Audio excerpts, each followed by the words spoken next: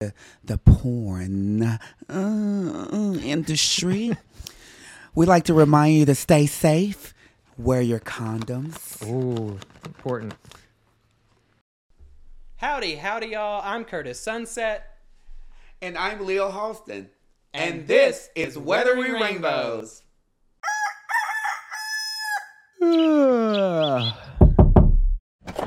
howdy, Miss Halston. Let's go for a walk on the Rainbow Trail. Oh no, the last time you forgot the umbrellas and got us into a whole heap of trouble. I won't forget this time. Let's go. Oh my, those sirens. I feel stormy weather moving in. Girl, that ain't men it's raining. That's sequins and stones. And we ain't got no umbrella. We better run.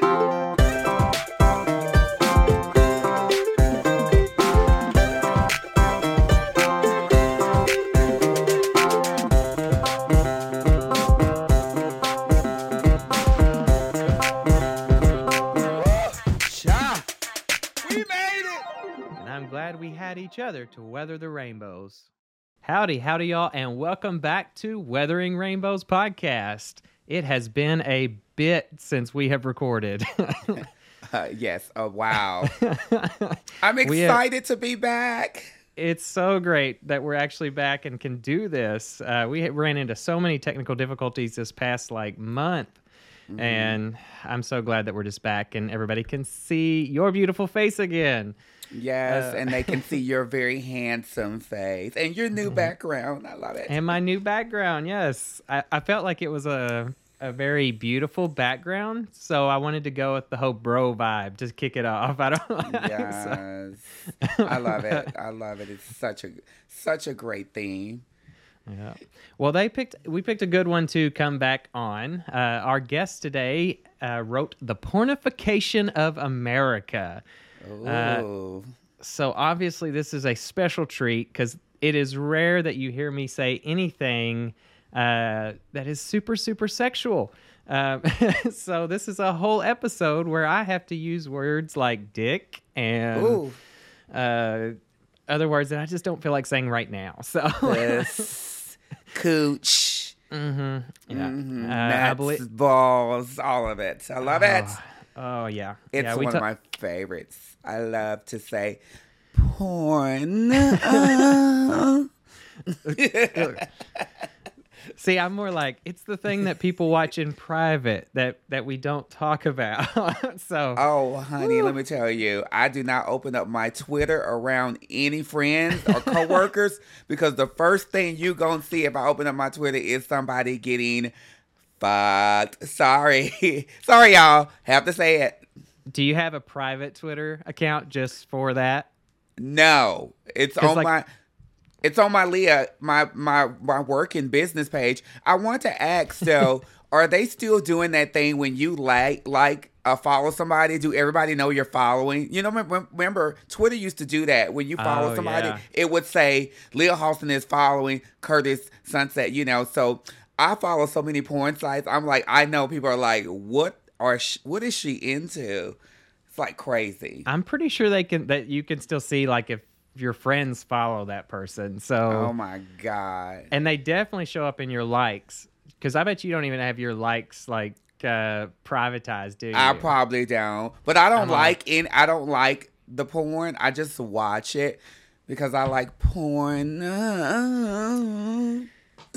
See, you got to watch because on Twitter especially, you can accidentally like something and then not realize it, and then later on people will be texting you did you really like that? But you know what? Honestly, the way I feel is, we're all adults. We all do it. Everybody watch porn. There's no shame in my game. I like to watch it. I'm obsessed with porn. I don't watch straight porn.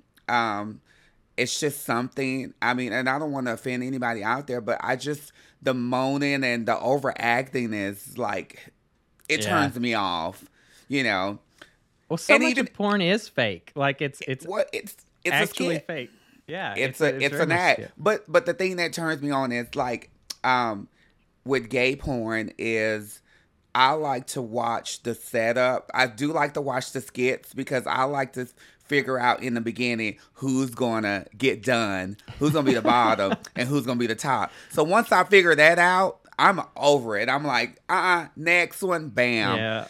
I also don't like scripted porn either. I'm more into amateur porn. I like when I get on porn sites, I like to watch amateur stuff, like where they hide the camera and do all that stuff. I just love it. And Twitter's much better for that than like your general porn sites. Like Twitter's more of the amateur area, I feel like still. Yeah. Well, it used to be Tumblr, and then I Yeah. guess when I discovered Tumblr, I was like, oh wow. Lots of porn. Yes. Oh God. We're gonna lose our funding on this one. There went our funding. It's gone. Oh Bye. my God. Well, yeah, you're right. It's Twitter. Like, it's kind of a shock now because I feel like for people that have kids, you almost have to like, these teens. People have phones. These kids are gonna do what they want to do. But It's almost like if you're a parent and you have a teen, do you have to like, let me see your phone, let me go through your search app, what do you do, because it's out there. Yeah. And that's a lot of what she writes about in the book is just the raunch culture. It's all about how things have progressed since, you and I were kids, totally different. It's so accessible. I could pick it up and get it on this phone in 2 seconds, So, I know. That's what I'm saying. Like, it's crazy. But I do have to ask, since we're on this subject, what kind of porn do you like? Girl, that is a pay question. You gotta pay me to answer those kind of questions. The fans want to know what I kind like of gay porn. Gay porn. Okay, but can we get some descriptive details? I feel really bad now because the whole interview is all about how what's become really popular in late culture is aggressive porn, aggressive or and also incest porn, like daddy son, that sort of thing, and everything is labeled that way, even though they're never it's never actually. Well, I hope it's not ever actually incest, but everything is labeled that way, and so I'd say for me it's mostly the kind of guys I like, so Dad and Twink, that sort of stuff. How about you? What do you watch if you don't watch straight porn? Or well, okay, so you will learn a lot about Miss Halston and her porn. I just love saying porn and moaning, but I like again, like I said, I like amateur, but I'm also into public. I'm obsessed with watching public sex, outdoors, beaches, bathrooms. It's glory just something. holes. Well, that too, yeah. I just like the exhibitionist, the sneakiness of doing it and getting caught. Some of the things that I be seeing, I'm like, I can't believe they got away with that. And where can I find you doing it? Seriously. I'm more of a watcher, though. I like to watch. So I always like this. So a lot of people like to watch porn that they don't actually like to do. So for instance, you watch all these things where you could possibly be caught. Yes. Do you actually do that?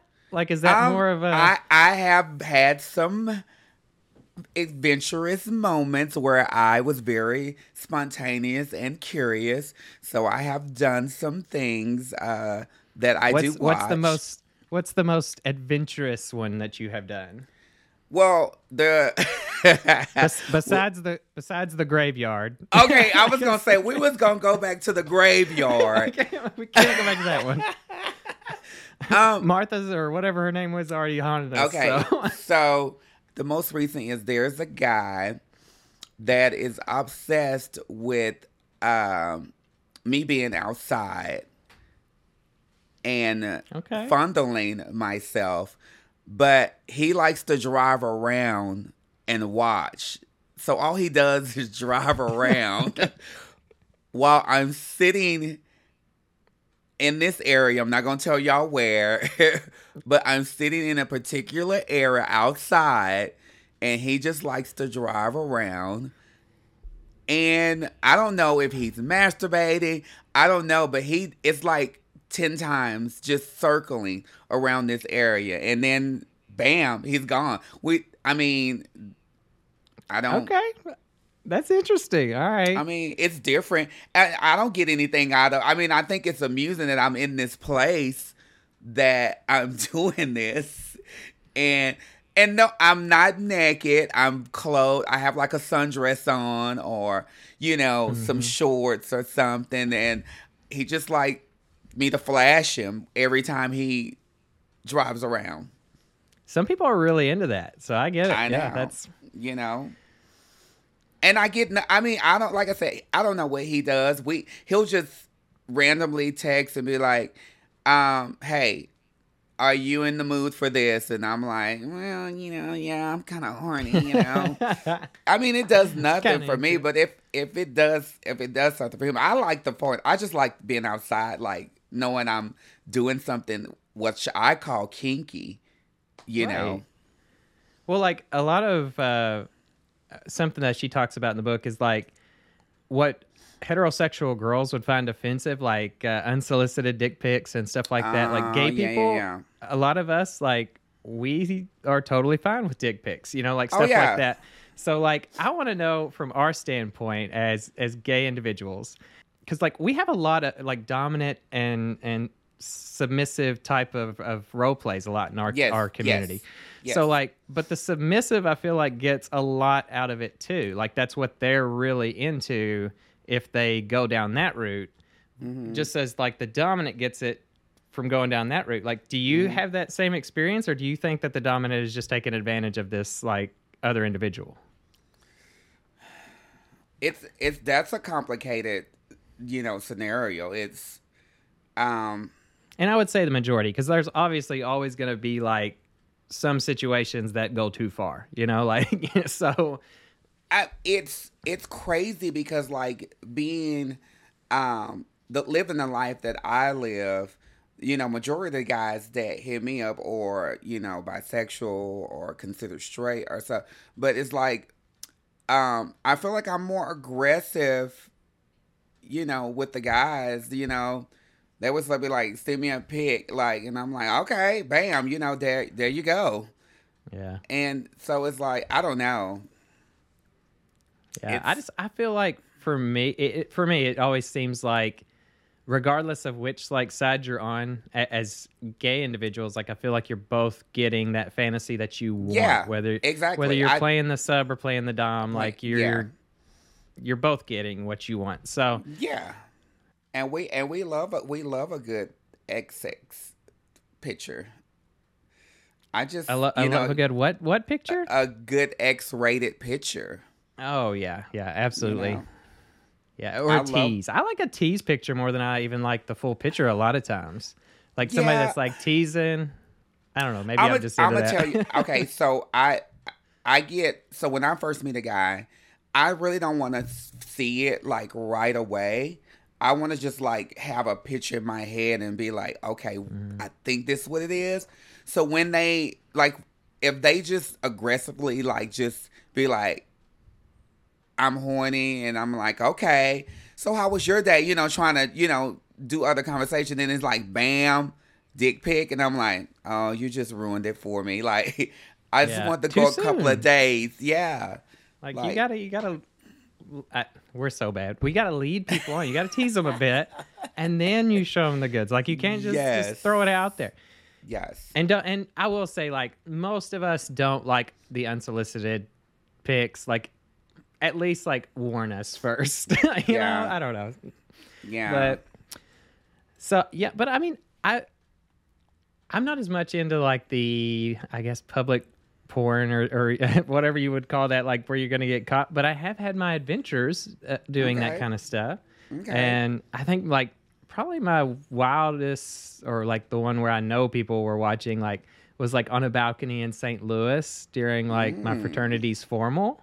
So like there were a lot of people out on those balconies, and they got a show. So, oh wow, college days. I don't think I've ever had like I think I'm okay with the public and doing stuff in public, but I think I get shy if I know people watching. I'm more of a secret public. Like if I find you in the park, let's go away from this group and go into another bush. You know, I can't I can't perform in front of an audience. And like, you know, even when guys be like, "Can I film you giving me oral?" And I'm like, because I'm private, you know? Yeah. What we do together, we do, but I don't want to be filmed doing it. And I'm like, I just get camera shy, I guess. I don't know. But I'm definitely a freak. I'm not going to lie, but I just get camera shy. I don't want to be filmed. I don't want this whole setup. You know, guys be like, we would make a good team doing OnlyFans. I'm like, yeah, I don't know. I don't need an audience. I'm sorry. I'm sorry. Leah's OnlyFans. Here we go. Now, when I lived in Dallas, when I first experienced gay sex, when I lived in Dallas, there's a park in Dallas that guys would go to and just enjoy sex. And I discovered that park in my like 20s, and I was obsessed with the park. Like, I was there every night. Like, you've seen everything from group to one-on-one. And, you know, this park, I mean, you've seen all kind of condoms on the ground, lube packages. It was the park. At 7 o'clock, when the sun started going down, you seen the cars lining up in that park. So... See, I think that is what's missing. Like, because I didn't grow up in an era that really didn't have Grindr. Because, like, Grindr came about around whenever I was in college. And so, and then I came out was in college. So, like, I think that's when a lot of that ended. Like, the parks and stuff that gay men would go to. And so, I can't recall that was ever a thing. Yeah. Now, I think we still have our dark rooms and stuff like that, but there's still like bookstores and bathhouses, but I think parks are still there. I can name a few here in Kentucky, but I don't want to put nobody on blast. But I think here's my thing is when I was doing that at my time, I would find the most attractive, and it was lots of businessmen, and you know, I'm like, it was relationship material type of men that were just out there just wanting random sex from random anonymous dudes. And I'm like, here I am in the park trying to fall in love, and all they want to do is wham bam, thank you ma'am, how you doing, see you later. And because I'm like, most of those men probably already had wives and children at home. You're right.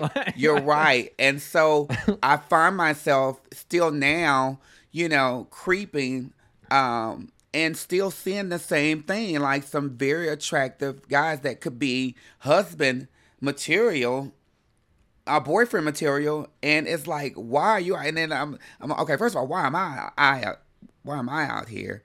Okay, and I'm like, why are you like? It's crazy, but you're right. You're right. It's the guys that are just sneaking around and just love anonymous,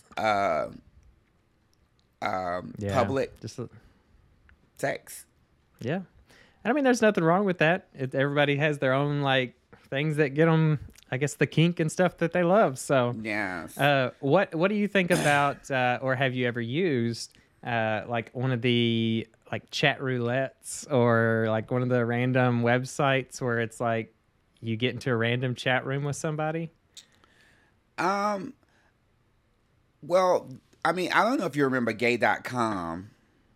Do you remember that website? Gay.com. I don't guess so. It was a website where you logged in and they had rooms. It was black men and like white men and like black men. They had phone sex chat. You know, you would get in and eat. There was a room and you would meet people in these rooms. I mean, in a racial room, webcam room. If you want the webcam with somebody, it was just all types of rooms up in there. So, I mean, I had my fair share of I mean, I used to be on Chatterbait. I don't know if have you heard of that? Okay. Yeah, I mean, I know Chatterbait. There was Chat Roulette, Chatterbait. There's a lot of them. That was well, Chatterbait. I mean, I've done a few episodes on Chatterbait. So. In your lingerie. So, but you know what? I never. I'm gonna tell you this. I never was completely nude or show my body. I would get on there and just like show my face because I was like, I'm pretty, and I just like having the guys write me and say, "Oh my God, you're beautiful," and they be like, "Show more, show more." So I would just get on like we're doing now. I would like eat. I would like just do stuff, but not be naked. And I would just be like, "Oh, just tell me I'm beautiful. Just tell me I'm pretty." And and then I would click on guys' webcams and I just see big penises, men jacking off. And I'm like, oh my God. And I'm like, they be like, show me more. And I'm like, just looking into the camera, like, just doing all kind of stuff. Eating a peach or banana or, sucking a pickle. Yes. I mean, that I just lived for, I think another one I was on is called Adult Friend Finders. Mm-hmm. Yeah, that was for like swingers and stuff. But I think there's still an profile with some very X-ray. I need to see if I can, because it's been like 15 years since I've been on. I need to get on there and shut my profile down, because if somebody really wants to find me, oh my God, there are some very they can. If I get on Drag Race, I will be blackmailed. If I get on any TV show, my pictures will pop up. I feel like that's pretty normal, though. Like, everybody's got some leaks out there somewhere these days. Yeah. So I always say, if someone finds them and they post them of me, I'm just like, at least they were good angles because I know I took them, I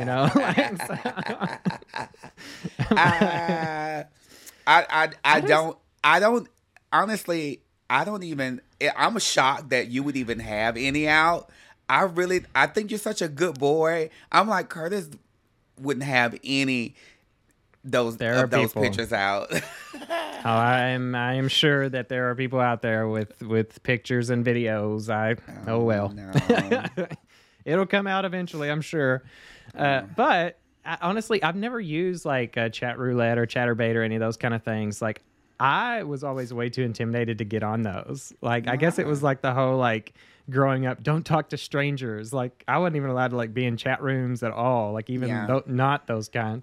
So I think that like maybe also too like a generational thing, because I don't know of any people in their 30s that really use that, because Snapchat also came along, and then like you could easily talk to people and do the video thing on Snapchat. Yeah. Now I've done that with a few. But and that's why I don't get like now with Grindr. Why are we still asking like demanding pictures from people when you could just get on your iPhone and FaceTime somebody? Like, why are we still doing this? Yeah, I stopped sending any sort of pictures like about 2 years ago for that reason, because there were so many fake accounts on there. Yeah, and it's just people looking. People that know you with the fake accounts that just want to see, let me see if I can like get him out. Yeah, it's crazy. Yep.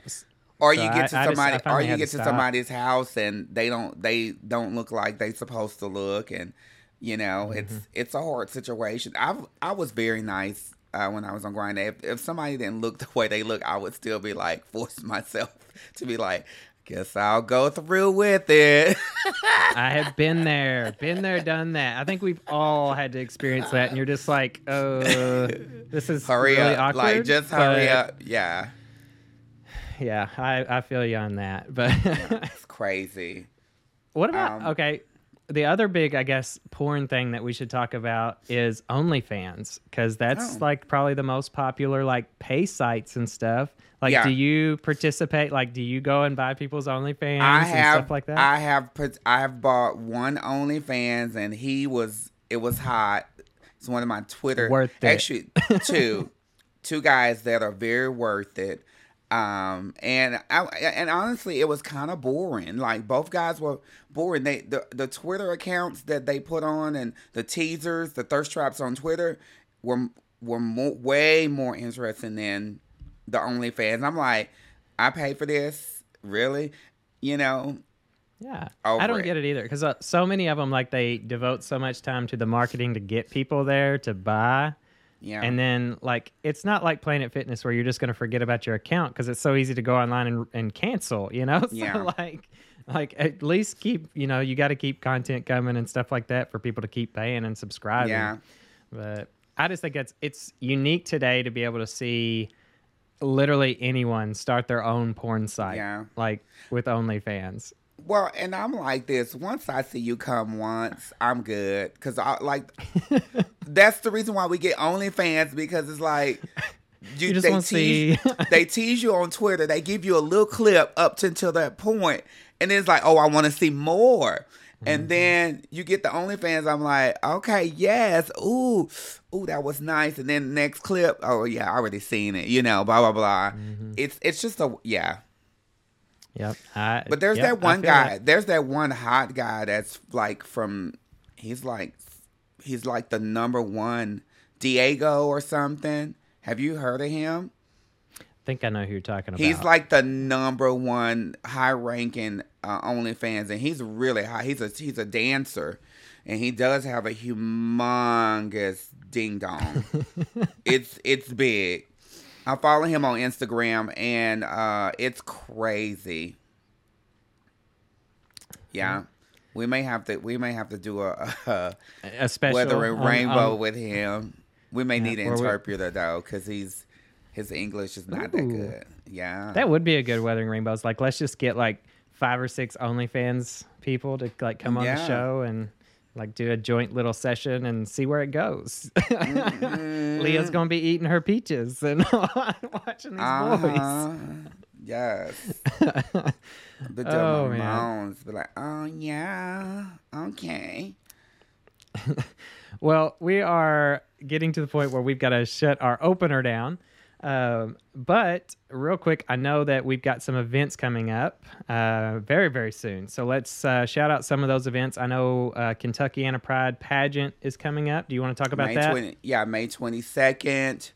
I think this is like my, I don't know, like I want to say 8th, 10th, 9th year hosting the pageant.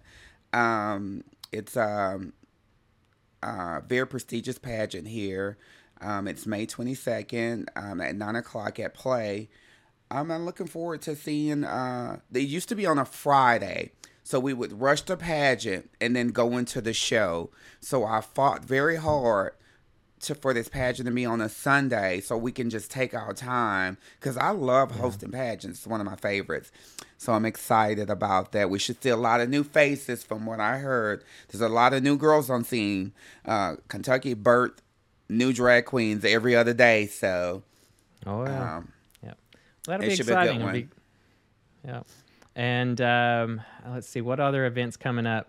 Obviously your event. Do you want to talk about that? The second volume of Melanin Magic, May 29th. I'm super stoked about that. It's my second one. A whole new cast. Very talented cast. My drag mother is coming from Vegas, LaWanda Jackson, and my drag father, Monty St. James from Atlanta, Georgia. Wow. He's a former Mr. Play. He's the first Mr. Play we ever had. So it's a family affair. So they both get here on the 28th, so I have to deal with both of my parents, my drag parents.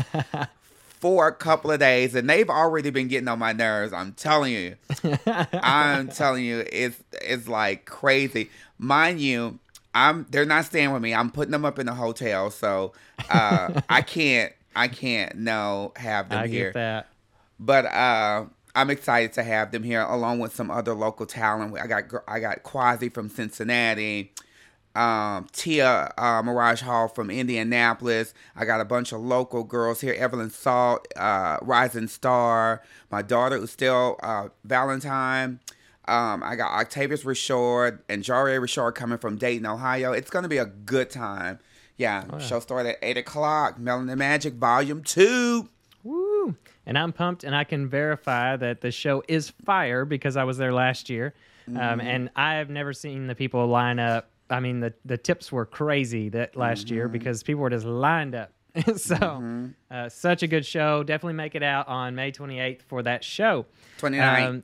29. Wait. 29. They, All right. yeah, 29. I said May 28th. They get here. But the show is May 29th. Yes. Okay. Yes. Definitely come out on May 29th. Yes. To see that show. Memorial Day weekend, y'all. Memorial Day weekend. So yeah, you don't even got to go to work the next day. So it's a perfect night to go out. Yes. And then LaWander's staying over because right after that we go to Columbus for Virginia West's Legends show, which is the kickoff of Pride Month and Pride Week in Columbus, Ohio at District West. So that's another event that we've done together. Yep. Y'all remember the first time we went to Columbus? I think Curtis Jockstrap mysteriously was in my hotel room. We're still a mystery how he got there. Hey, I saw that guy over Derby weekend. Which one? The guy. Well, the one that got the yellow jockstrap off of me. Was he at Derby? He was not at Derby. He actually attended one of those parties and was a bartender for one of the parties because he's like a model and shit these days. So he's doing his thing. Yeah. But all right. Well, we will talk more about a lot of those kind of things in the next episode, along with a big announcement that will be coming in the next episode for our 1-year anniversary.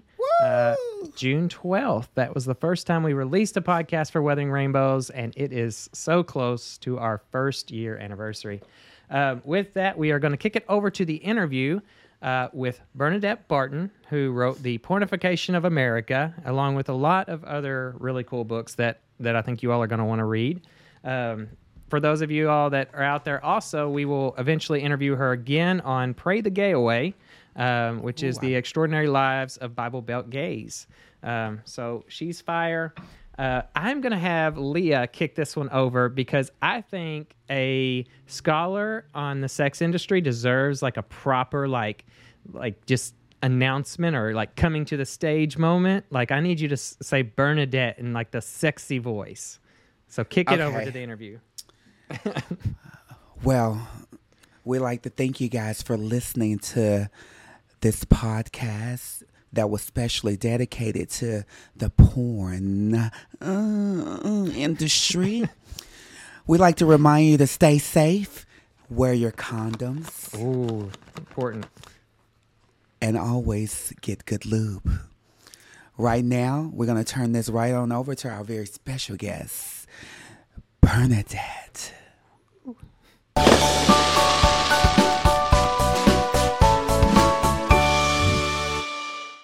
Howdy, y'all, and welcome back to the interview portion of Weathering Rainbows, where we get to interview some really cool people doing some really amazing things for the LGBTQ plus community out there.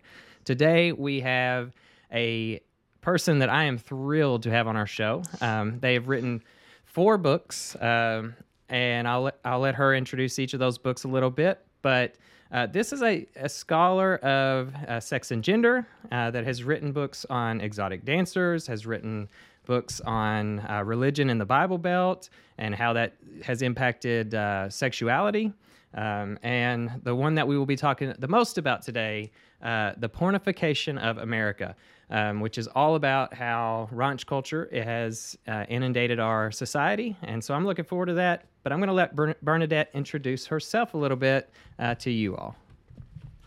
Well, hi, everybody, and thanks, Curtis. It's just a pleasure to be on this show. This is really an inspiring kind of podcast to be part of.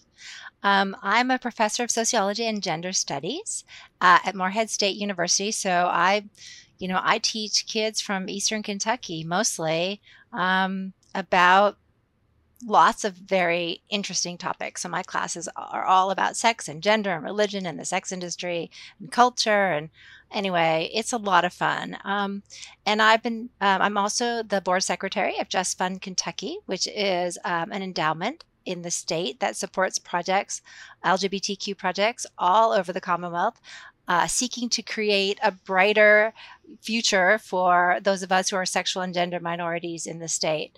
So I'm really passionate about making the world better for all of us. So that's what, and speaking about the experiences of marginalized members of society. Yeah. First, just want to say thank you to Just Fun Kentucky. Obviously, we did get some grant funding this year, which we've got some awesome shows coming up for you all. They've enabled us to do those 10 specific shows on some pretty cool topics. I do want to allow you the chance to tell people about Just Fun Kentucky, and that way people know about the applications that they can do for grants in the future within Kentucky. Great. Well, Just Fund Kentucky is a $2 million endowment. It began in 2006 with a matching donation from our recently departed benefactor, Cliff Todd, a $500,000 matching grant. We matched that grant, and with that money, we use the interest to fund projects all across the state. So that is everything from like the podcast series here to radio shows to plays to art exhibits to research projects. So we just fund, a lot of different kinds. This year alone, we funded 21 different projects. Wow! And so we just touch.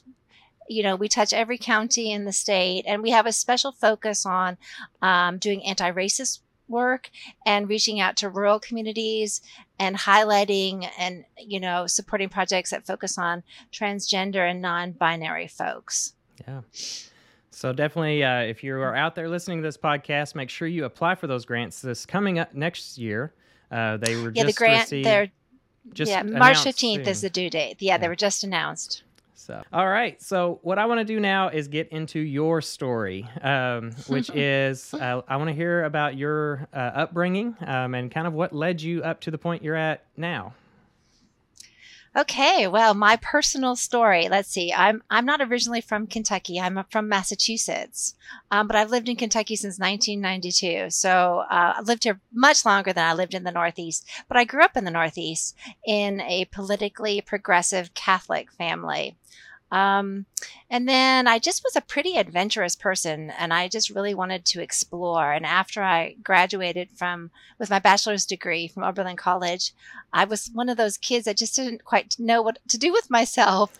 So I stumbled around a little bit. I waitressed. I actually worked on the Woodsy Owl Give a Hoot campaign. And then I got a job teaching English as a second language in Japan. And I floated around. I went to San Francisco for a year and a half. That was quite an experience. I wasn't out then though, so that was in some ways disappointing. And then finally landed in Kentucky with a partner. And decided my whole reasoning for coming to Kentucky was, that will be weird. Never thinking I'd end up staying here for the next 30 years. So I went to grad school and it came out, and it's been a journey. Yeah. So when did you meet your partner? My current partner I met in 1998. We've been together now for 24 years. Wow. I came out a couple of years before I met her and was with another person before that. And that relationship ended. And then I got together with Anna, who I married. We were actually one of the first couples. I wouldn't say the very first, but I mean like that first cohort of people who got married in Vermont when there was civil union ceremonies. We went up in 2002 and had a civil union ceremony in Brattleboro, Vermont, and then came back to Kentucky and had a celebration. And then we went back in 2014 and had our civil union changed to a marriage. So we got legally married and dissolved the civil union. And then, of course, in 2015, there was same-sex marriage equality, the law of the land, which I hope we get to keep. Right. So, yeah, we've been together a long time. Yeah. So what has your experience been like? You've lived here for 30 years now. You're not originally from here. What has your experience been like in terms of LGBTQ culture from where you've been to moving to Kentucky? Has there been a big contrast? Well, it's interesting because I came from San Francisco to Lexington, Kentucky. So I was immersed in gay culture when I lived in San Francisco, even though at that time I was in a heterosexual relationship. But I lived, in the Mission District, and my landlords were gay. And I had like a temp job working for a doctor who was doing AIDS research at San Francisco General Hospital. It was just the culture. I was in the women's studies program, the master's in women's studies program at San Francisco State University. So it was like gay culture. And then I came to Lexington, and it was like, weirdly, I was also still immersed in gay culture. My advisor, my thesis advisor was a lesbian, and I was working the person I was doing my research assistantship with was a lesbian, and my landladies were lesbians, and I was in a cohort of grad students who were all lesbians. Like there was like 9 women. So it was kind of like seamlessly gay. Yeah, it's amazing how we flock to each other. So like we all end up in that those close-knit groups like that, and it seems like that we create our own little worlds in that way, even in Kentucky. But did you experience obviously you wrote a book called Pray the Gay Away, where you interviewed people all across the state and in the Bible Belt. What are some of the stories that you can tell us in terms of, the difference here versus non-rural areas?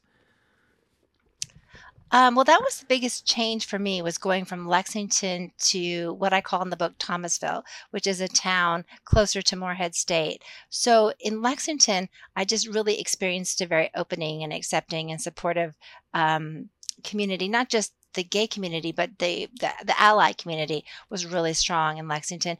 And because I was from Massachusetts, and because I grew up in a politically progressive family, and the Catholicism that I experienced was really more of a liberation theology. It was not focused on sin and hell. So my experience of Catholicism even was really friendly. So I was so shocked to perceive religious fundamentalist oppression. Like I honestly thought, nobody is really homophobic. Really, like nobody is really like that. Like that is just so ridiculous that you could actually, be negative, be critical, be unloving to someone because of who they love. Like who really does that? Like that just doesn't exist, right? Like that, like I just didn't believe that it existed. I know that sounds just so naive when I say that out loud. It doesn't though, because I reached a point in the past few years where I'm like, things just don't happen as much in terms of like homophobic slurs or homophobic, propaganda in Kentucky. And like things seem to have been, in the Trevor Project's words, it gets better. But then just this past week, we see school assignments like Christian Academy of Louisville that ask their students to write letters to their gay friends about why that they need to turn back to God. So how much of that did you experience whenever you were writing this book? Oh my goodness. A ton of it. I mean, not to me personally. I experienced a little bit personally, but in terms of the stories I collected, I interviewed 59 lesbians and gay men, and they had just the most heart-wrenching stories. And then while I was gathering the data, I was going around the region, not just Kentucky, but states nearby like Tennessee and Virginia and South Carolina, and giving talks on being gay in the Bible Belt. And I mean, I can't talk about it without somebody telling me a gory story. Right. And I mean, not just one. Like I'm a repository of hundreds of gory stories about being gay in the Bible Belt. So you just name something and I could talk about it. It's like, it's so awful and so heartbreaking and just so wrong.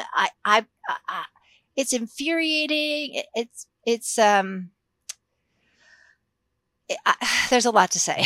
So do you think in the 30 years that you've lived here that we have progressed, or do you think we still deal with a lot of the same things that you wrote about? But I will say I'm uniquely positioned to answer that question because not only did I write that book and I continue to gather stories, I teach a course called Religion and Sexuality, and we really do focus on LGBT issues in the Bible Belt. And I have my students do an assignment where they interview a sexual or gender minority, and I give them a set of interview questions, and then they write about it. And the last question is, do you think things are better now based on your interview with this person you just spoke with? And across the board, what we found was it's a little bit better in the sense that there's a little more awareness about LGBT issues, a little more acceptance, but the same stories and themes and problems and conversations with family members are still happening. They're still happening. It's like on a scale of 1 to 10, if it was a 10 before, now it's like an 8, maybe. Even in Kentucky, when it comes to the gay community, a lot of times there is discrimination even within our own community. So you've got a certain type of gay person that discriminates against trans individuals or still doesn't believe trans is a valid issue. And I think a lot of that does stem from the religion that comes from the Bible Belt. It's even though they can accept themselves, they then can't accept like transgender individuals. Did you find any of that kind of stuff as you were writing this book? I didn't focus on the trans experience as much as I wish I had. In retrospect, that I think is a weakness of the book. But the time was not a time where there was as much trans awareness. I will say that, so the question is, how does religiosity and conservative religiosity affect a person's experience or expression of bigotry? And I would say that yes, the more you are socialized into a fundamentalist religiosity, the more you're likely to hold a whole intersectional range of prejudice ideas about people who are gay, people who are a different race, people who are women, certainly trans people. So yes, if you're a gay person and have managed to accept yourself, hopefully the journey would be then, I'm going to, be more conscious of what other minority groups suffer and be more attentive. And I would say most of the time that happens at least to some degree. But we all have our blind spots and we're all like working on and the trans stuff is kind of different too, because I think for a lot of people who experience their gender expression in a really fixed, innate kind of natural way, it's just very confusing to understand the experiences of non-binary and transgender people, and that requires education, and then that requires being open, and that requires not knowing everything and being willing to say, yeah, you know what, I don't know everything, and I'm going to go listen and find out, and I don't need to be right all the time. I can just go learn. Yeah. And not everyone is equally good at that. Yeah. When it comes to your experience, what effect did religion have on your own story? Oh, okay. Well, I grew up with a really interesting religious background. So I was raised Catholic on my mom's side and pretty Catholic. Like I was baptized Catholic and I went to Catholic Mass my whole life. I had every one of my sacraments. I was confirmed, etc. I was in the Legion of Mary in a Catholic high school when I was in a Catholic high school for my last year and a half. So I was Catholic on that side. But then my dad, he and my mom split, and he was interested in exploring a Hindu-esque path, so an Eastern spiritual path that was really, really different from Catholicism. He believed in reincarnation and that you shouldn't eat any meat, fish, or eggs. And he meditated for literally 2.5 hours a day. So it was just a whole different kind of paradigm. There's like the Eastern paradigm and the Western paradigm. And then there's the pagan paradigm too. Anyway, so I had those two really intense spiritual upbringings. And then meanwhile, I found paganism and decided that, in fact, I actually am a pagan.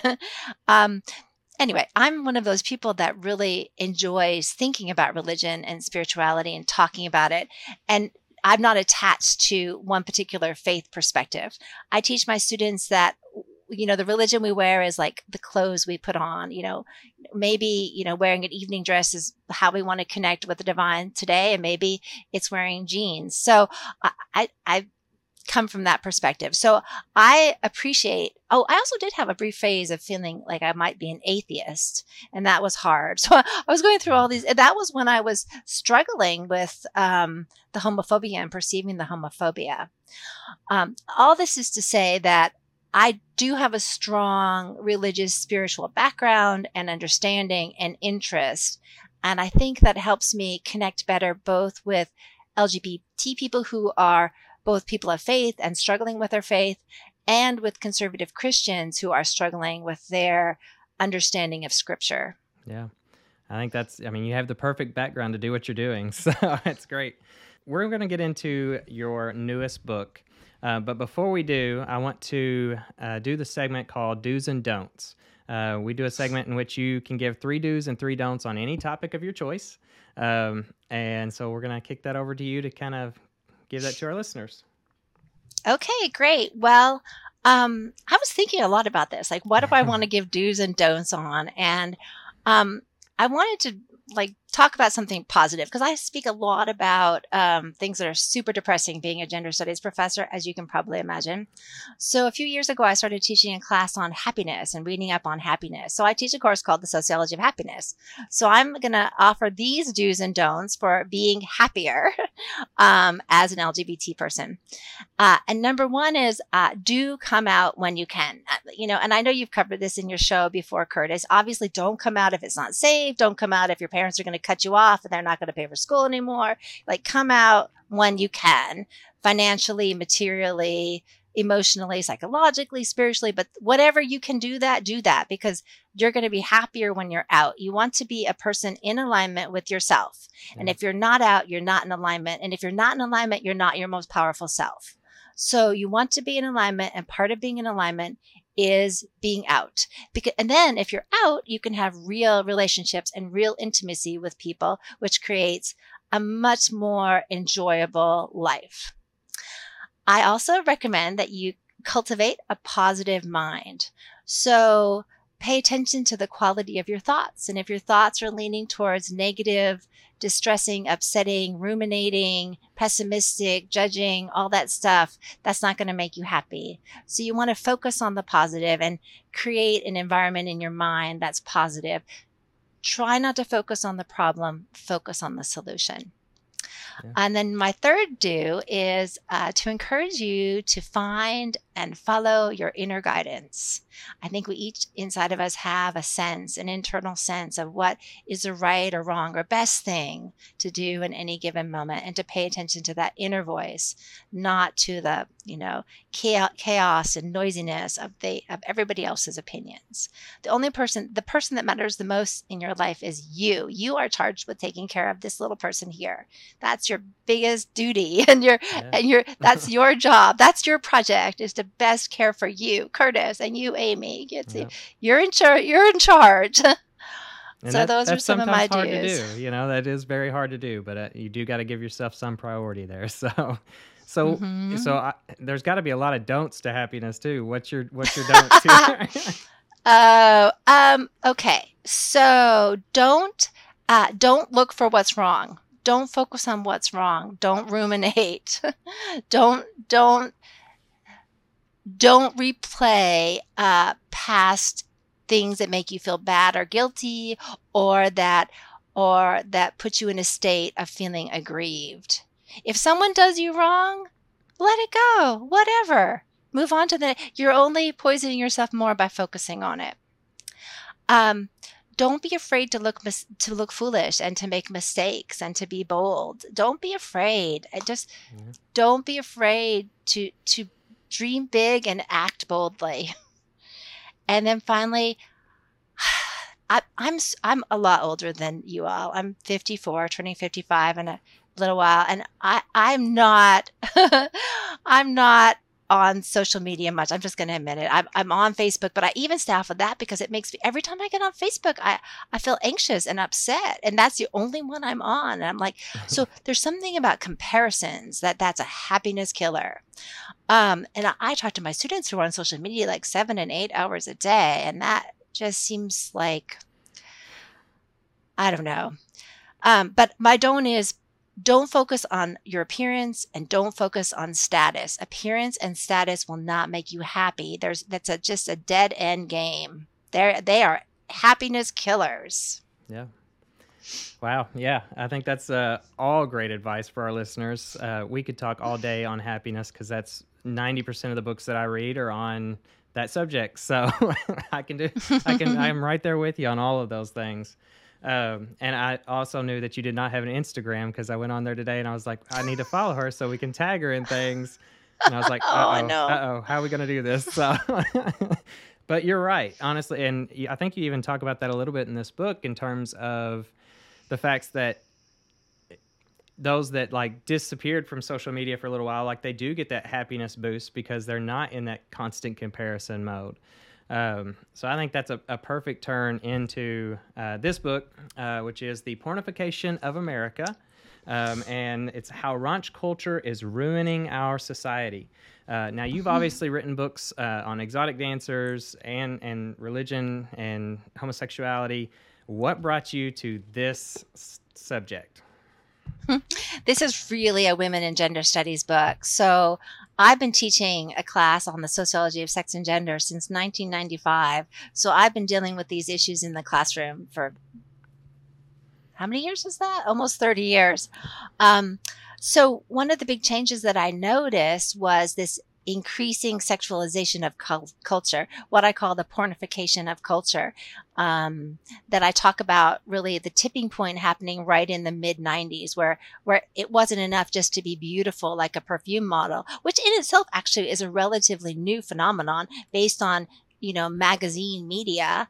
There's this So then there was this switch over around the mid 90s where not only were women being encouraged by the culture, the Western culture, to be beautiful, but also to be hot and sexy like a porn star. And I really noticed it after my book Stripped came out about exotic dancers, because I had just immersed myself in the experiences of exotic dancers and been in strip clubs and talked to, 30, 40 dancers about what it's like to be strippers, and knew how hard that was and how uncomfortable those shoes are. And yet I'm walking by Payless, which I don't think exists anymore, and seeing rows and rows of stripper shoes. I'm like, what the heck is going on? Like, women who aren't strippers don't need to be wearing stripper shoes. Like, why is that a good thing when they hurt your feet and you can't run or walk? I mean, it just didn't make any sense to me. So, and strippers are actually treated like crap. Even today, like, they're not treated well. It is not a job with high occupational prestige. And so why would the culture be telling girls and women to be like sex workers when they actually, discriminate against and degrade actual strippers? Like, that's just such a messed up formula. And it really pissed me off. So I was just like, this is not okay. Like, this is Orwellian. There's some major doublespeak going on here to tell women that you should be doing free sex work for men and calling it empowering. Like, what the heck? Like, that needs to be talked about. Like, that is suffering from what I call in the book a condition of inarticulation. Like, we do not have the words to talk about it. Therefore, we don't know how to talk about it. And then the words that patriarchy gives people to talk about are things like, oh, what are you doing? Are you just trying to slut shame her? It's like, there's no way to talk about it. So I wrote this book in a froth of passion about providing language to perceive and critique this phenomenon. Yeah, I think that is the perfect way to describe it, because I could not articulate a lot of this before reading this book, honestly. There's this fine line balance of what is sexual freedom and what becomes raunch culture. And, how much influence do we allow one to have over the other? And I think you do a great job at balancing those two throughout the book. But it's like, where do you draw the line? And so I guess, speaking to you that study this, where would you draw the line on where's the tipping point here? What becomes raunch culture? Well, the reason why it's hard to draw the line is because it's always moving. Mm-hmm. The line is always changing. So, on an individual level, it's going to change based upon how a person feels in the moment. So there's this incredible documentary on Netflix called Liberated, which really goes in depth into spring break culture. And in it, there are two women, and you can imagine what spring break culture is like super, super raunchy. I mean, it's so bad. My students were like, why didn't you assign a trigger warning with this? I can't even watch this. I mean, it was like, it's intense. But anyway, there's a scene where these two women are in this bikini contest, and they go up on the stage, and there's hundreds of people in the audience, young people, like, totally drunk, screaming and yelling at them. And they weren't supposed to be topless, but all of a sudden the MC says, oh, now you should take your top off. And the audience goes crazy, hooting and hollering and yelling at them. And one of the girls is like, no, I didn't sign up to take my top off. And then they start booing her. And you can tell it's this moment where she loses control of the narrative. And that's the problem with raunch culture is you don't control the narrative. Patriarchy controls the narrative. You just have the illusion of control as long as you're conforming to what other people want of you. So again, that line is always moving. In Owensboro, we had an issue where the library wanted to remove... The movie was based on the fact that these younger kids were doing drag, but it was in a bar, and it was incredibly sexualized, where these kids were doing these almost sexual dances and things like that. I mean, we see that a lot with TikTok today, and these social media that allow this into these younger kids' lives. And it becomes a hard fight for someone, in my opinion, like that's LGBTQ, because obviously we want children to have their own freedom and freedom of expression. But I also want to stand up and go, that's a little too much. So what would your advice be for LGBTQ people that don't necessarily want for it to become hypersexualized all the time? Wow. I mean, and it's really interesting because intersectionally, LGBT people are coming from a different place than heterosexuals. Because for us, especially for gay men, sexual liberation is perceived of as it was freedom. Mm-hmm. So there's a queer impulse towards perceiving raunch as liberation, and when you come from a gay male perspective. And people have a hard time not seeing from their own perspective. Yeah. So it can be hard for some gay men to put themselves into the position of a cis hetero woman who experiences that as harassment, or can experience that as harassment, as compulsory, as, who's always being hit on by men. Whereas a gay man's like, oh, I want to be hit on by men. It's a different place to come from. So there needs to be understanding and an attempt to put yourself in somebody else's shoes. To start with, I'm not a big fan of censoring anything. I think that when you do that, it just draws a lot of attention to it in a way that might inflame the phenomenon. I guess what I would suggest is having conversations, having workshops, having forums to talk about the different issues so that people can make up their own mind. I think that it's my job as an educator to give people new pieces of information and allow them, help them put the pieces together, but allow them the space to figure it out for themselves. Because we want people who can think, not people who just do what they're told in this blind, conforming way. And then when people choose something, they're much more in integrity when they act on it moving forward. Then they can make decisions about it, not just about this one film or this one story. They can make decisions for the rest of their life about what they think this means. Yeah, I think that's great advice. You brought up the fact that gay men often have a different viewpoint when it comes to, what is raunch culture. Because for gay men, a lot of times it is seen as sexual freedom. It was things that they weren't allowed to do, or things that, that they want to express. I love the section about dick pics because it honestly, it was eye-opening to me, because I was like, I could understand from the female viewpoint of why that it's incredibly offensive in heterosexual world to get dick pics, but from the gay man's perspective, it's like the book says, 3,000 plus a year, it's not unusual. It's just, and it maybe gay men have become desensitized at a young age to that, and it's become that arousal aspect. I guess one of the things that I kind of struggled with is how, as a gay man who does see those kind of things as certain aspects of sexual freedom for my culture, how do I advocate, I guess, for females who would be opposed to that without also having to limit myself? Do you see kind of that catch-22 of for instance, if I advocate against sending dick pics, I know this is going to be a fun conversation. Everybody get ready. If I advocate against sending dick pics, then I feel like gay men in my culture is, in a way, being told we can't do something. So how do you balance the two different viewpoints when it comes to gay men versus, heterosexual women and in that conversation? Well, I think there's one easy solution, which is that gay men like dick pics a lot more than women do. I mean, that's just every study across the board seems to say, like, heterosexual women don't want to look at dicks. It's interesting. But men really like looking at, even straight men like looking at them. It's like dick pics are really for men, is how I conclude that chapter.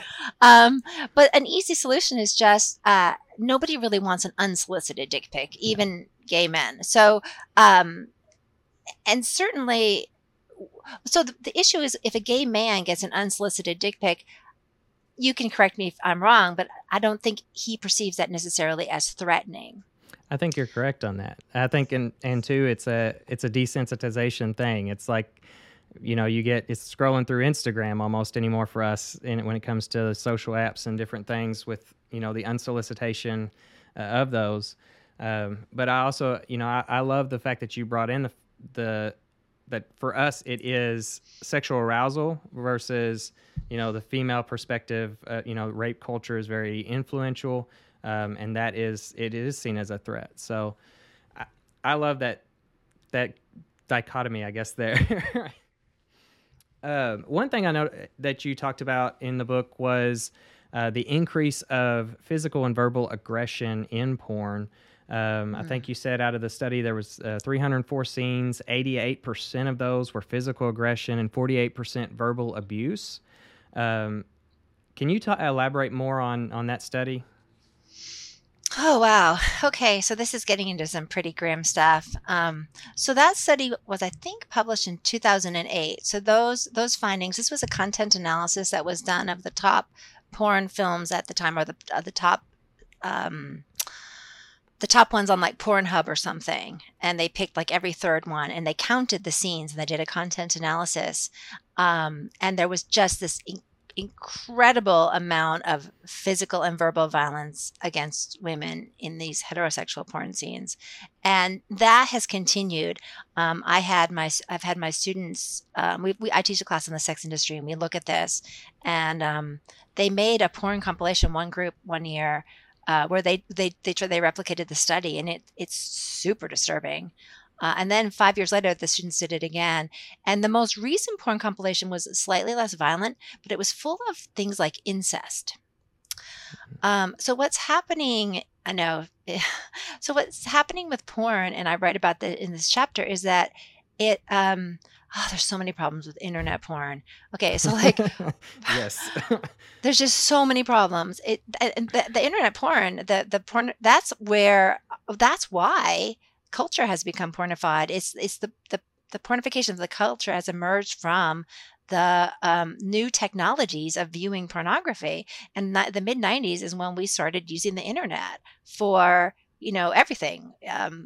And then that's when internet porn started, but so, okay. So the content so it's not that the porn has ever been all that great for women, but that after after the culture started pornifying, actual pornography began seeking a bigger edge to keep viewers' attention. And that edge is violence. So there's a really disturbing scene in a documentary called The Price of Pleasure about the changes in pornography, where a pornographer himself says the future of porn is violence, in this really matter-of-fact way, at the Adult Video Network big show in Las Vegas. So this is problematic because it's problematic. Is that what we want to have? Is that mainstream? Like what? It's shown as mainstream, and that's not mainstream for people's actual sex lives. We also live in a culture where there's terrible public sex education, and kids also have access to porn, so they're looking at pornography online for their sex ed questions, and of course, someone will look at it, and they're finding this really creepy, violent stuff, and it's like, this is not what sex is. This is not the healthiest sex, but these kids are. That's what they use for sex ed, and that's what they think it is until they learn otherwise. And I'm not saying that kink doesn't exist, and I think kink is great, but it's good to find kink from your own internal desire, not to see some super kinky thing or some creepy violent thing and think, oh, that's how sex is, so I should do that. Mm-hmm. So anyway, those are just a few of the problems. Yeah. I can go into detail about some of the weird acts that are happening in porn, but I'm not sure that's what your viewers really want to hear. I thought it was interesting, the section where you talked about the child that's the Justin Bieber, where and how the internet kind of progresses children down this path to where it's like it gets worse and worse. Like there becomes more and more with the YouTube suggestions and stuff. Do you want to comment on the Justin Bieber? Oh, sure. This was an interview with a mom who, it was like a 40-year-old who was talking about her daughter and remembering when her daughter was about 7 and they had given her one of those pads and they hadn't put on any controls yet. And so she'd clicked on a Justin Bieber video and I think she was about 7 or 8. And then the YouTube next to it stair-stepped her from Justin Bieber to Justin Bieber and Selena Gomez, and then to the two of them kissing, and then to like a really hardcore porn video. And then the woman I interviewed, she found like 7 versions of this porn video, downloaded onto this little Amazon Fire. So that was alarming. Yeah. And then later on, you talked about teens that were receiving, inappropriate pictures from one another. And I really think this is a topic I want you to address because I think it's so important for parents. I think it's so important for our listeners who a lot of them are teens, in which that they don't tell their parents that they're seeing these things or that they're receiving these sex messages or various things because they think that they're going to be the one in trouble. Can you comment on that? Mm-hmm. Oh, yeah, this was incredibly disturbing. So most of the young women that I interviewed had received unsolicited dick pics and masturbation videos from their male classmates. And one of them talked about getting a dick pic every morning from this boy in her math class. And when I asked why they didn't talk to their parents about it and say they were just like, well, one woman said she just felt like if she talked to her mom about it, her mom would be the first one to say, you only need to do what's comfortable for you and you should save it for when you're ready. And I'm like, wait, we're not talking about consensual sex. This is harassment. Like you're imagining your mom having a sex ed conversation with you about sexual harassment. And this girl was being harassed by a boy who was on her debate team. So she was worked really closely with him. Then another person, a non-binary person that I interviewed, they did not want to tell their grandparents because they felt like their grandparents would say, what did you do to make him do this to you? It's your fault. I'm going to take your phone away. Yeah. And I think older people just don't understand that this is possible and that boys are doing this. Right. I definitely agree. I've seen that happen in our community, and I've talked to some teens that had that similar experience that would not come forth and talk to their parents because they were afraid that their phone would get taken away, as if it was their fault that they were receiving this harassment. So I just wanted to say for our listeners, like this is harassment. It's not consensual sexual a talk that you should be having with your parents. This is harassment. It goes above and beyond that and should be addressed a lot of times very quickly so that it doesn't progress into something worse. The next topic I wanted to get in to discuss with you is about online disinhibition effect, where people say and do things in cyberspace that they wouldn't ordinarily say and do in the face-to-face world. Well, so the asynchronous quality of online interactions. So, well, I guess we are online, but we have a semi face-to-face experience here. So if I say something, you respond to it right away because we're having a conversation. A lot of stuff that happens online is asynchronous. So there's a delayed response. So that encourages people to feel like it's not as real. And the fact that people can be anonymous online makes them more inclined to be uninhibited. So there's a couple of dimensions for how the inhibition happens. There's the sexual inhibition. So where I talk about a platform called Chat Roulette, which I think is wildly out of date now, but I know there's another one where you get on there and it seems like all you see are men with their dicks out. My students actually wrote about it where they were on some sort of similar place. Do you know, is there another one like that now that you're? I would assume today the equivalent would, but it's more of like a pay thing. Like they do OnlyFans. A lot of people do OnlyFans nowadays. That's a sex work thing. Yeah. This is like the chat roulette was you could just press a button and you would pop up a camera, anyone in the world. It would be like spinning spinning the roulette, and you pop somebody up in Portugal or Peru, and anyway, and half of them were men with their dicks out. Yeah. Okay, so there's that kind of disinhibition. But the other type of disinhibition that I write about is the way that people will write terribly, terribly hateful, abusive things online. Just these incredible vulgarities, things that you wouldn't say to a person face to face. And we don't want to say them face to face because they're so disgusting. So then we kind of all maintain this culture of silence about just how bad it is. And then we get numb to it. I mean, it's not okay. Can I say one of them, for example?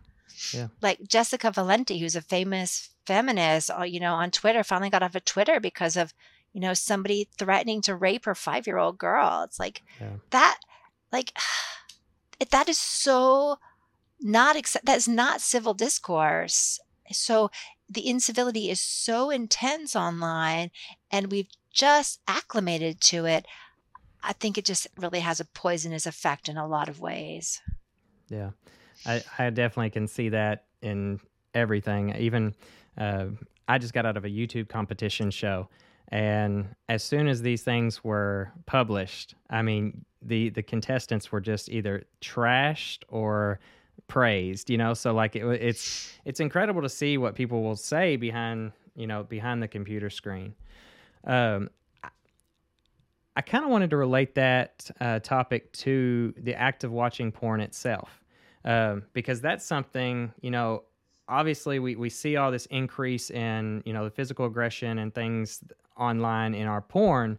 And I think a lot of people would not necessarily do that in person or watch that or talk about that as much, because like my anxiety's through the roof right now just talking about this with you. so doing that, is that not a form of that online disinhibition? It allows people to watch and do things that they wouldn't normally do. Oh, good example. Yeah, I didn't even think of that. Yeah. So of course there's a private quality to porn viewing. And then if you're watching these incredibly violent and creepy acts and you're, having an orgasm to it, and you're not fully in alignment with it, which I hope a lot of people are not fully in alignment with that. So that's going to cause some mixed energy. And then that's not something you're going to want to talk about. And you're going to think, well, I imagine psychologically there would be a couple ways to justify it. Either you like go dig into shame and think there's something wrong with me, or you could dig into, women are sluts and they deserve it. You could dig. I'm not sure there's more paths, but those are two paths to take to kind of reconcile why I'm masturbating this incredibly violent stuff. But another way to frame it is that the porn is set up to walk you into more and more extreme acts to keep your attention. I mean, even walks men into acts that are outside of their orientation. Yeah. At times. So you can turn it off and walk away. Like that is, I mean, of course, some men struggle with addiction issues, and then there's a lot of men that are struggling with erectile issues because of it, and struggling to get an erection with a real person because of it. So there's all kinds of stuff, but this is something that can be worked through. Sitting in either shame or misogyny or homophobia is not the place to stay. You don't have to stay there. You are not stuck there. Yeah. I love that you brought out in 2018 that Pornhub received more votes than the 2016 U.S. presidential election. I think that goes to show how much people watch this. And I kind of want to tie this into the Bible Belt is actually ranked as like the number one place for people to watch porn. Mm-hmm. What connection do you see there? Oh, yeah, that's for sure. Well, that's the connection of sexual repression. I mean, that's why you're always seeing evangelical preachers in these sex scandals. Mhm. So when you repress your sexual desires, you end up acting out in all kinds of ways, some of which are very problematic. Mhm. That's the short answer. Yeah, and I mean, I think you go into that a lot more in terms of what we saw with the presidential election with Donald Trump, and not to bring Hmm. back that horrible memory, but Hmm. can you go into how raunch culture progressed in his presidency?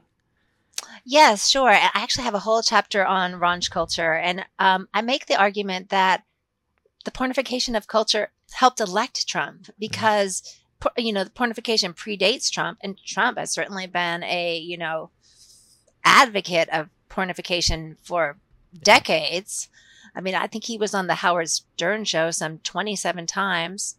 But what pornification does is acclimate everyone to seeing women as sex objects and perceiving, women as like being sexy as the most important thing.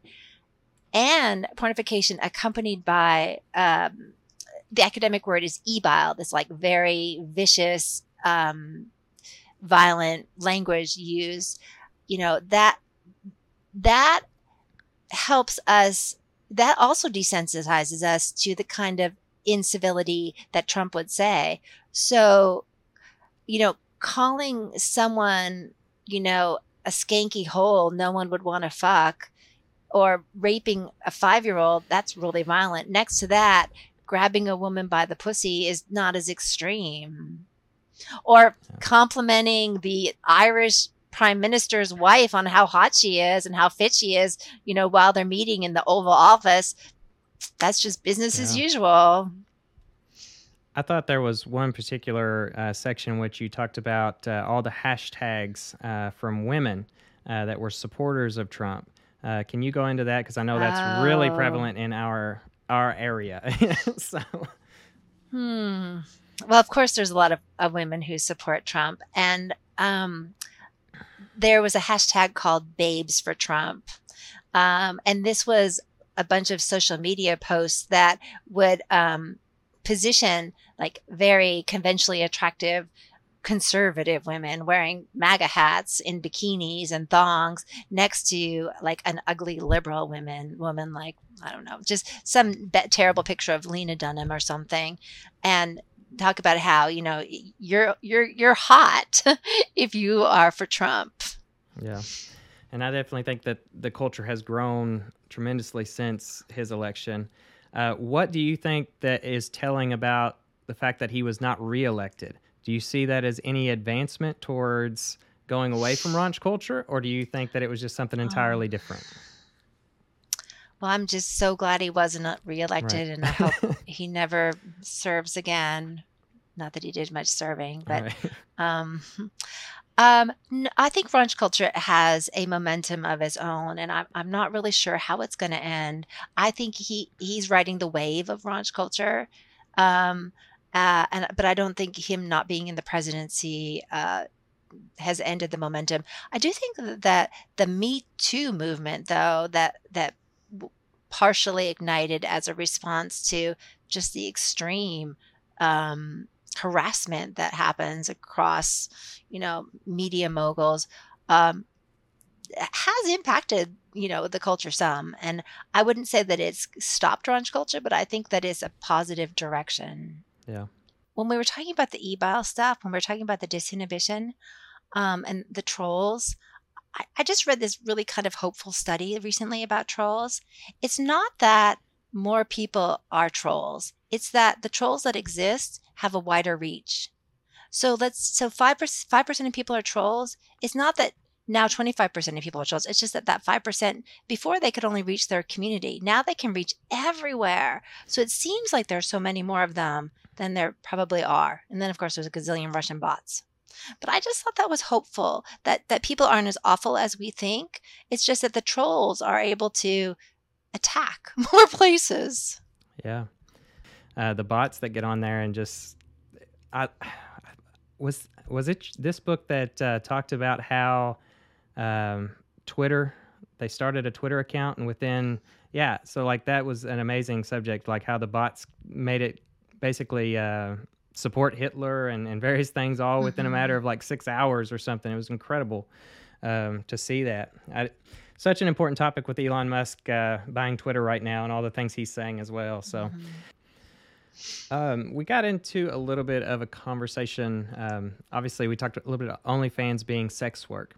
How do you differentiate raunch culture while also allowing certain types of sex work and being supportive of those creators?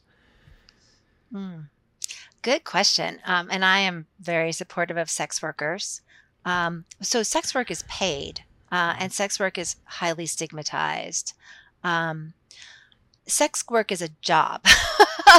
So it's an occupation. Yeah. It's a stigmatized occupation that has a lot of drawbacks to it, with sometimes hopefully a pretty high income associated with it relative to, say, working a service sector job. So sex work is a job. Sometimes it's an illegal job.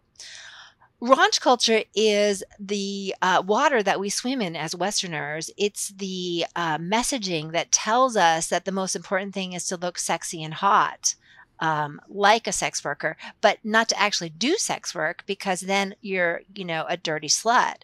So raunch culture is a culture of conformity and performance that actually doesn't do anything to really support sex workers. The changes, the progress that's been made have been hard fought on the case of sex workers themselves, getting their voices out there in the culture. And social media has been a good place for that to happen, for there to be more conversations about what it means to be a sex worker. But raunch culture is just so performative. It's a way that patriarchy has reinvented itself. And I call it a big con. Telling women to basically give men free sex work. If you're going to wear stripper shoes, you could get paid for that. Yeah, and I think that's something that we really see on OnlyFans, even in the gay world, is people want you to do more and more and more for less money.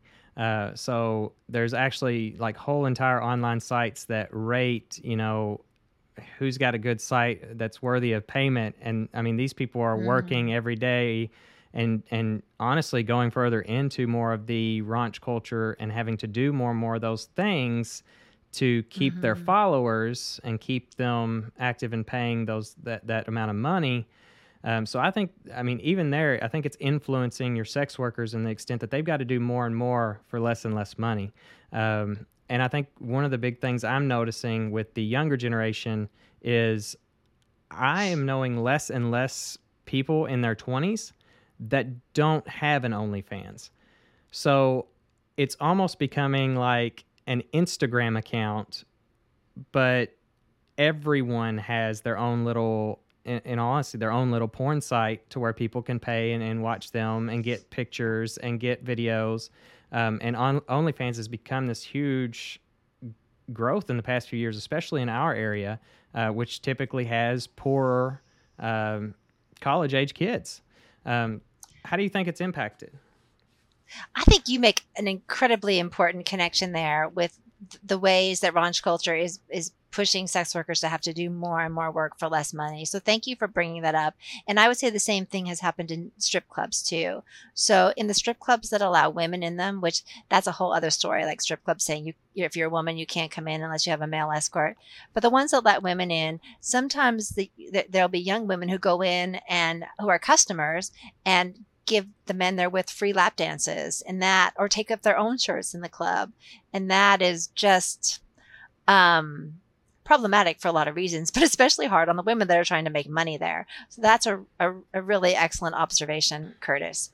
I would be curious, in terms of OnlyFans, I did say that it's sex work, but I wouldn't say that would you say that everyone on OnlyFans is doing sex work? I'm trying to, that's a pretty big, would we say that or not? At least in gay culture. I'm not sure about heterosexual culture, but in gay culture, I would say it starts out as, here's like a nude pic of the backside of me, But then over probably within a year, 90% of them have gone full on shooting videos, etc.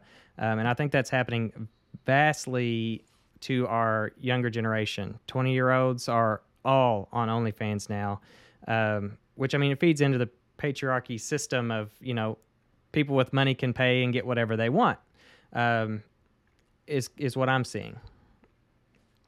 Yeah, and that also intersects with capitalism and the gig economy and how hard it is right now to be a young person and make a living. And then, of course, raunch culture tells you you should be naked, so why not profit off of it? I definitely agree. This has been such an awesome conversation in regards to this book. For those of you that have not checked it out, it's The Pornification of America, How Raunch Culture is Ruining Our Society. I'd highly recommend you go get it. I binged it in like 3 days, so it was wonderful. And thank you so much. With that, I also want to say we would like to have Bernadette back later on in a couple months or so. We want to give you all a time to go out and get this book called Pray the Gay Away and submit your questions online. So that we can ask her questions more in regards to our specific niche, which is rural LGBTQ folk and their stories. So that's a little bit about all.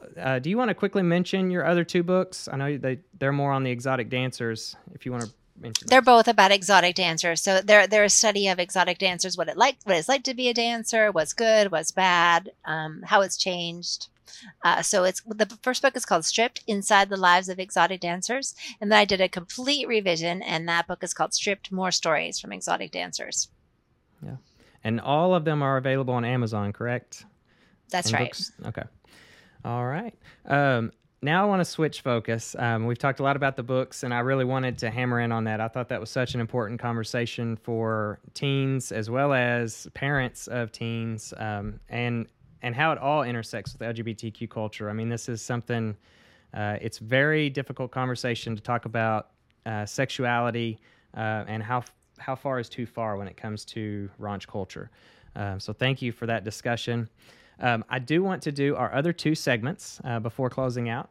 We do a segment called The Heap of Trouble, which is basically a fun story. Can be anything that you've got from your experience in gay culture.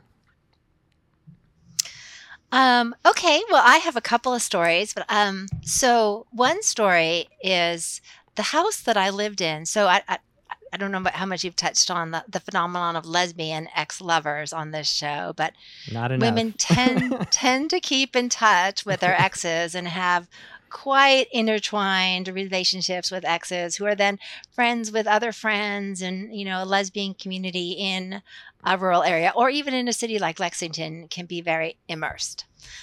So when I first came out, I got together with a woman, and I'll call her Alice, and she was living in a house, and that was a house where she had gone through a terrible breakup with her ex.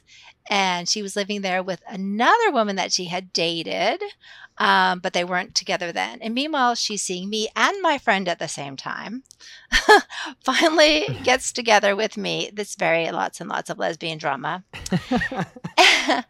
Anyway, the long story short is that she bought a house so that I would have a house to live in with her. We ended up breaking up. And that house it just basically kept hosting lesbian couples who had been connected and then broken up over and over and over again, including I moved into that house with Anna, my wife now. So anyway, it's just a very funny story called The House on Transcript Ave. I wrote a publication about it. Wow. How we stay connected to each other and how our relationships form and disappear. That wasn't probably the most satisfying story, but so this is your wife now, Anna, correct? And this house had like a long history of people moving in and breaking up. And people moving in and well, yeah, that did happen. Thank God we didn't break up. And you allowed yourself to move into this house? I know. And the house stank of cat piss too. It was like there's a lot wrong with this house, but we liked it. We were like looking. Oh yeah, we do not Yeah. get enough lesbian drama on this show. We get a lot of gay drama, but not enough lesbian drama. So I love it. So hmm Well, here's another quickie story that's probably a better story for this. Just real fast, when I was first getting together with Anna, we definitely had the U-Haul where we're like practically our second date. We moved in together, but I knew she was the one when she was at a party that I threw. And it was kind of a random party where you have lots of people. Like somebody invited somebody from a bar that I didn't know at all that ended up at your house. You know when that happens? oh yeah, And I'm getting a phone call. So this is when you have a landline. This is before cell phones. I'm getting a phone call from a stranger at my house yelling at me that I'm trying to pick up her girlfriend and she's going to come down and beat me up. And it was just this like weirdly violent thing about a person I didn't know. And was obviously, it was just like, what the heck is going on? And she kept calling me back. And I was like a little bit freaked out because I didn't know how to deal with this bully on the phone. And I remember stomping outside saying, somebody deal with this. And Anna grabbed the phone and she's like, yeah, come on down then, and got rid of her like that. I was like, okay, that was good. there you go. So Anna's clearly defensive for you, so that's a good thing. Yeah, she knows how to take care of business. That's great. I love it. Yeah. One other story I do want to hear from you, because I just now recalled it. Your first time seeing pornography, I thought was an awesome story in the book. And can you go into that when you were out in California? Oh, yeah. Well, I mean, I guess it sounds so bizarre now to a generation of people that grew up with internet porn, but Yeah. I was pretty sheltered as a young person. And then I even went to college and it was not a place where you would see pornography. Anyway, it's the summer after my freshman year of college, and I was living in California, in the California suburbs, just weirdly briefly. My mom and stepfather had moved there for one summer before my mother left him. So I was like totally out of time and space in this place, working in a record store. But anyway, my favorite thing to do was to go out into the California hills and walk this hiking trail, which was just beautiful. I walked by myself. I didn't even think about my safety. I was so trusting. Anyway, I'm just like capering along the path and dancing, listening to the birds and eating these apples. And I saw something flapping on a rock in the river. And I was like, what is that? So I walked down to look at it.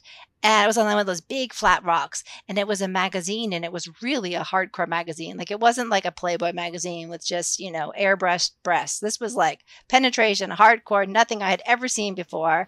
And it was like grimy. It was like not a nice looking magazine. And it just completely freaked me out. I'm like, here I am all alone. Who had this magazine? Is he still here? Am I in danger? I mean, it was like just disorienting. And I left right away because I felt scared. Like who was masturbating with this hardcore porn magazine in the middle of this hiking trail? And there was no one around either. And honestly, that was the last time I ever hiked because I felt like it wasn't safe to hike alone. And before that, I hadn't even thought about, I should worry about being safe. I was just kind of a kid enjoying being alive in the woods. Yeah. The only reason I was laughing there is, so it wasn't porn, but, the thing that reminded me of, my grandfather was a Baptist missionary preacher, but he had a sense of humor. And so he got me really hooked on Ray Stevens. I don't know if you're familiar with Ray Stevens, but he does like these comical musical things. But he does, one of his songs is It's Me Again, Margaret. And it's about this guy that goes into a telephone booth and is like calling this woman every night and stuff like that. And it's a really humorous type of thing. But when I read that, I was like, honestly, that was one of the first times that like sexuality was even brought up in my life, was through this song that my Baptist missionary grandfather let me listen to. So I always allow our guests to give some advice directly to LGBTQ college age kids, and kind of, what was your advice to them in terms of growing up and things that they could do for, survival and pointers along the way. Well, I talk to a lot of college kids.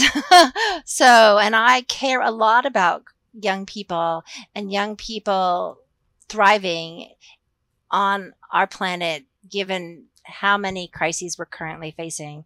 As U.S. citizens, we're facing, possibly the collapse of democracy. We certainly are facing climate change. We're seeing a rollback of reproductive rights for women. we could possibly lose marriage equality. We could even see the sodomy laws overturned. I'm sorry to go down this dire path. We could even see interracial marriage, overruled. So it is a really scary time. And I feel for young people. And that's why I wrote The Pornification of America. I just feel like adults are failing young people, and it's my duty to do what I can to help it better, make it better. But I obviously can't make it better. So I can only do what I can do. So what I say to you is find your voice and use it. Don't sit back. I mean, that, if anything, the Trump years taught me, it's like there is no value to not speaking out. You need to speak out. You need to run for office. When you are on a position, get into a position of power and say what you think, because blowhards will dominate the conversation with their terrible ideas. And you can't just sit there and let it happen. You have to speak out. You have to practice using your voice, and you have to do it now because we are running out of time. Yeah, I think that's the perfect advice here on primary election day. I know I went and voted. I've got my voted sticker on.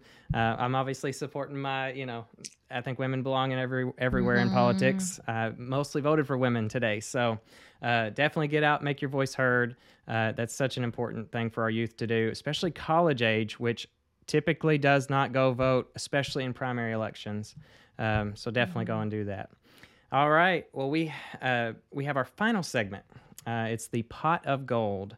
It's a chance to turn the table, and you ask me one final question of anything under the sun, and then I ask one final question to you to close out the show. Well, my question to you is, what do you like best about being, do you identify as being a gay man? Mm-hmm. What do you like best about being gay? What do you appreciate about being gay? I think the number one thing that I have appreciated about being gay is, and it was one of the, fun story. The first time I ever took my mom to a gay bar, she commented on the fact that there were no age barriers. Everyone talked to everyone. There was no, there are tiny cliques, but in terms of overall, they all know each other regardless of age. And you have 20-year-olds talking to 70-year-olds, and not in a sexual way, but just as friends. And I think that's something we see so much more in gay world than heterosexual world sees, in terms of we are all there for each other regardless of what age we are. We are all friends. We all reach out. We all talk to each other about all kinds of things. I work in elder law now, and so I see kind of a lot of the other side, where you've got families that don't necessarily go see their loved ones all the time, and you got, I see nursing homes all the time, and there's not this demographic of younger people going in and talking to older people. I don't think we have that in gay world. So I think that's honestly my favorite thing, is getting to know so many different people, kind of like getting to know different cultures, but getting to know different generations and all of our experiences, kind of like we've done today in terms of seeing the progression of ranch culture. If we had a 18-year-old sitting here with us, they would have a totally different story. So that to me is my favorite thing about being a gay man, for sure. Thank you. My question to you, my final wrap-up question, since we've already gotten so personal. You teach kids all about sex and gender, and you've obviously had even students that put together, porn things for you to help study this topic. What has been the most uncomfortable you have ever been in the classroom setting discussing these things? Well, the most uncomfortable I've ever been was watching the porn compilation with the students. Yeah, that's really awful. It's incredibly awkward. And my wife's always worried. Did that get? What kind of feedback did that get from the community? Like, if the community knew that you were watching porn in a classroom setting, how have you dealt with that at all? Well, fortunately, it hasn't. Although Anna's just sure I'm going to get fired because of it one of these days. But I do a lot of work ahead of time with the students. I do a lot of prepping. I explain we're going to be watching something that's very graphic. It's very violent. It was created by the students. other classes have seen it before. It's you don't have to stay if you don't want to. You're free to walk out. Nobody has to even start watching it. You get to do what you want. And they did something really interesting a few years ago. They started looking at their phones instead of leaving the classroom, and I thought that was a good way to break it up. But it's incredibly awkward. They're awkward. It's long. It's violent. It's uncomfortable. And then we talk about it. So we deconstruct it afterwards. So we spend a lot of time. I have them write about it. How did you feel? What did you take away? What do you think? And then we talk about what we observed and what it meant to us. And it's intense. It's really intense. And I just say, if I'm in front of the General Assembly defending it, I can, because I actually come from a fairly conservative perspective with it, which is like, this stuff is violent. We need to talk about it. Here it is. They're learning. So. Well, I appreciate that answer. You are a stronger person than I, because there's no way that I could ever talk about this stuff publicly on a wide scale like you do.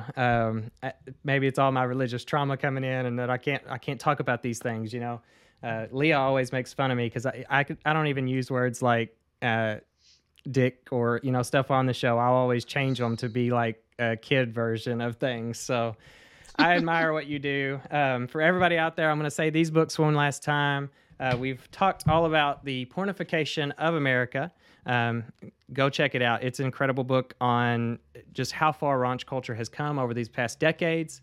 You're going to love it. I did. Big thumbs up on this one. Next up is Pray the Gay Away. This is one that we originally contacted Bernadette to speak about. And that's because it does a lot of the things that we are doing now on this podcast. It is telling the stories of LGBTQ people from all across Kentucky and the Bible Belt region. So get this book and submit questions. We hope to have Bernadette back in a few months to discuss this one specifically that I think is going to bring a lot to light. So thank you so much for being on our show, Bernadette. It's been a pleasure. Thanks for having me. Well, folks, that's all the time we have for today. Don't forget to come on back now. I know we all love a little vibration, so if you are not already, go ahead and subscribe to this podcast. And we will surprise you on occasion with a new release vibration in your pocket. But in the meantime, if you find yourself alone or crossing new horizons along the Rainbow Trail, and you need a friend or even a laugh to get you through those dark and stormy nights, holler on out to us at www.weatheringrainbows.com, where you can find shelter in the blogs, videos, and other episodes that will hopefully keep you out of a whole heap of trouble. So until next time, y'all, giddy up, be true to yourself, and make the best of life. And wherever the wild tracks may lead you, may the rainbow always touch your shoulder.